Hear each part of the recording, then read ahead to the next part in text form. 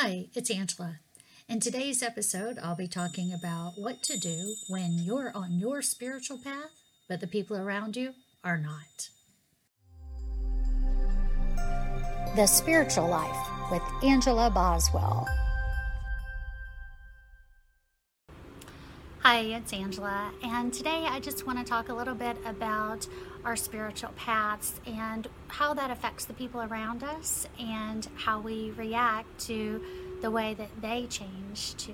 So, it's not easy, the spiritual path, and when we first start on it and everything seems so wonderful and kind and loving, and we start experiencing euphoria in a lot of ways with the meditations and understanding how life stresses shouldn't affect us that much, and the true meaning of our lives, and that we've lived past lives, many, and most of us will live future lives as well.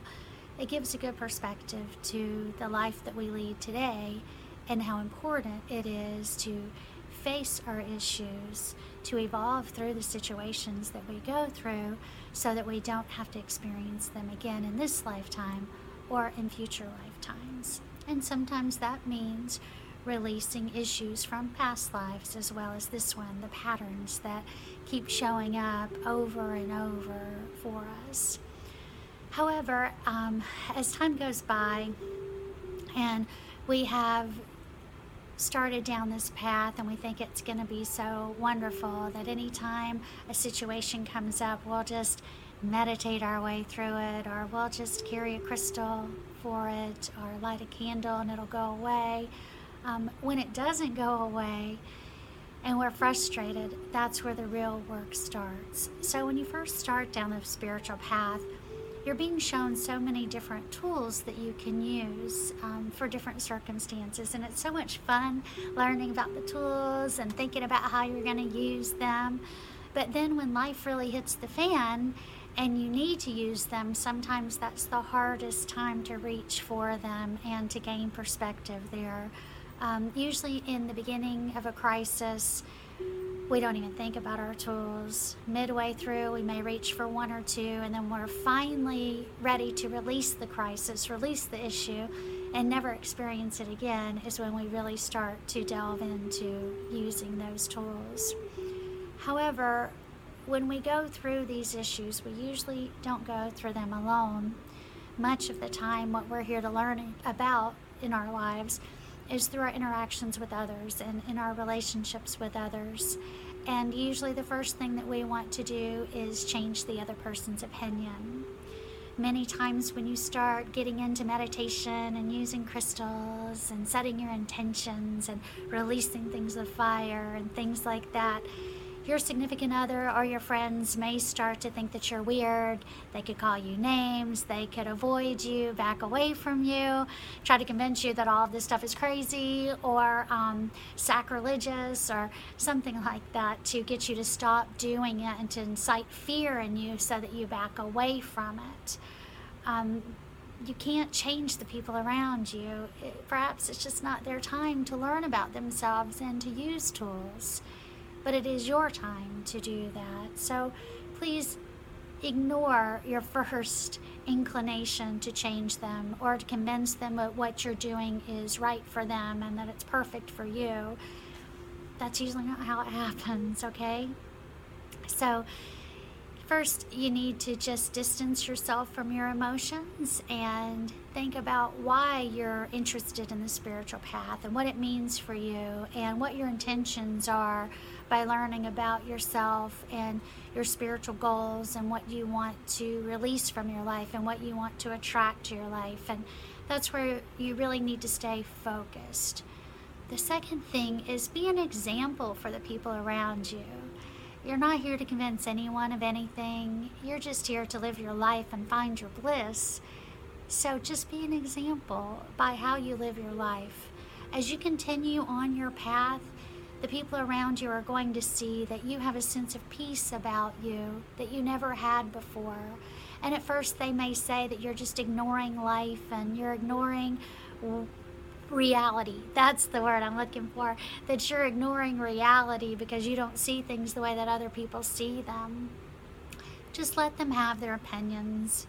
It's not going to affect you. What will affect you is that as you start down this path, your issues will start coming up. When those issues come up, look at yourself. Many times these issues will play out through other people and the patterns of your behavior with others. Don't react right away. Look at yourself and try to acknowledge the role that you're playing in the situation. But more than anything, ask yourself, what am I learning through this interaction?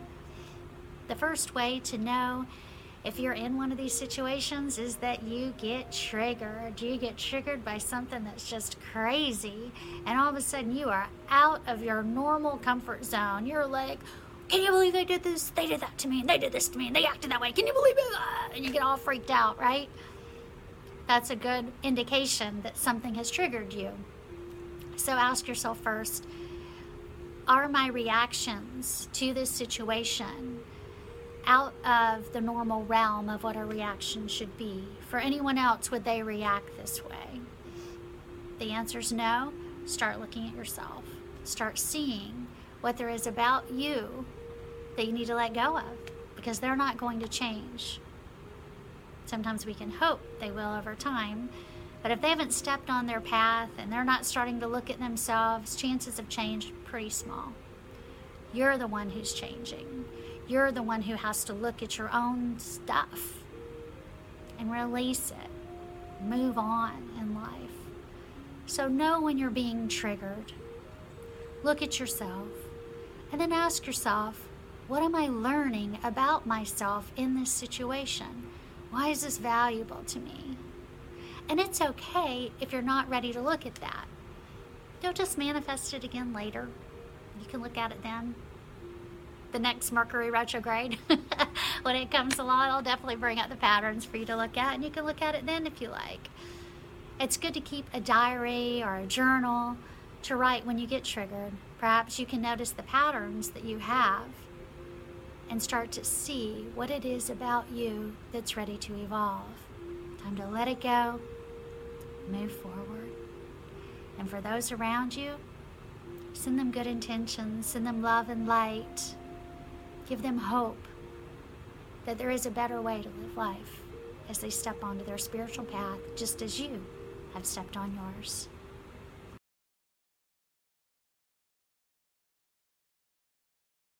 To learn more about me and my services and to book a session, please click the link in this podcast or visit www.angelaboswell.com. Thank you.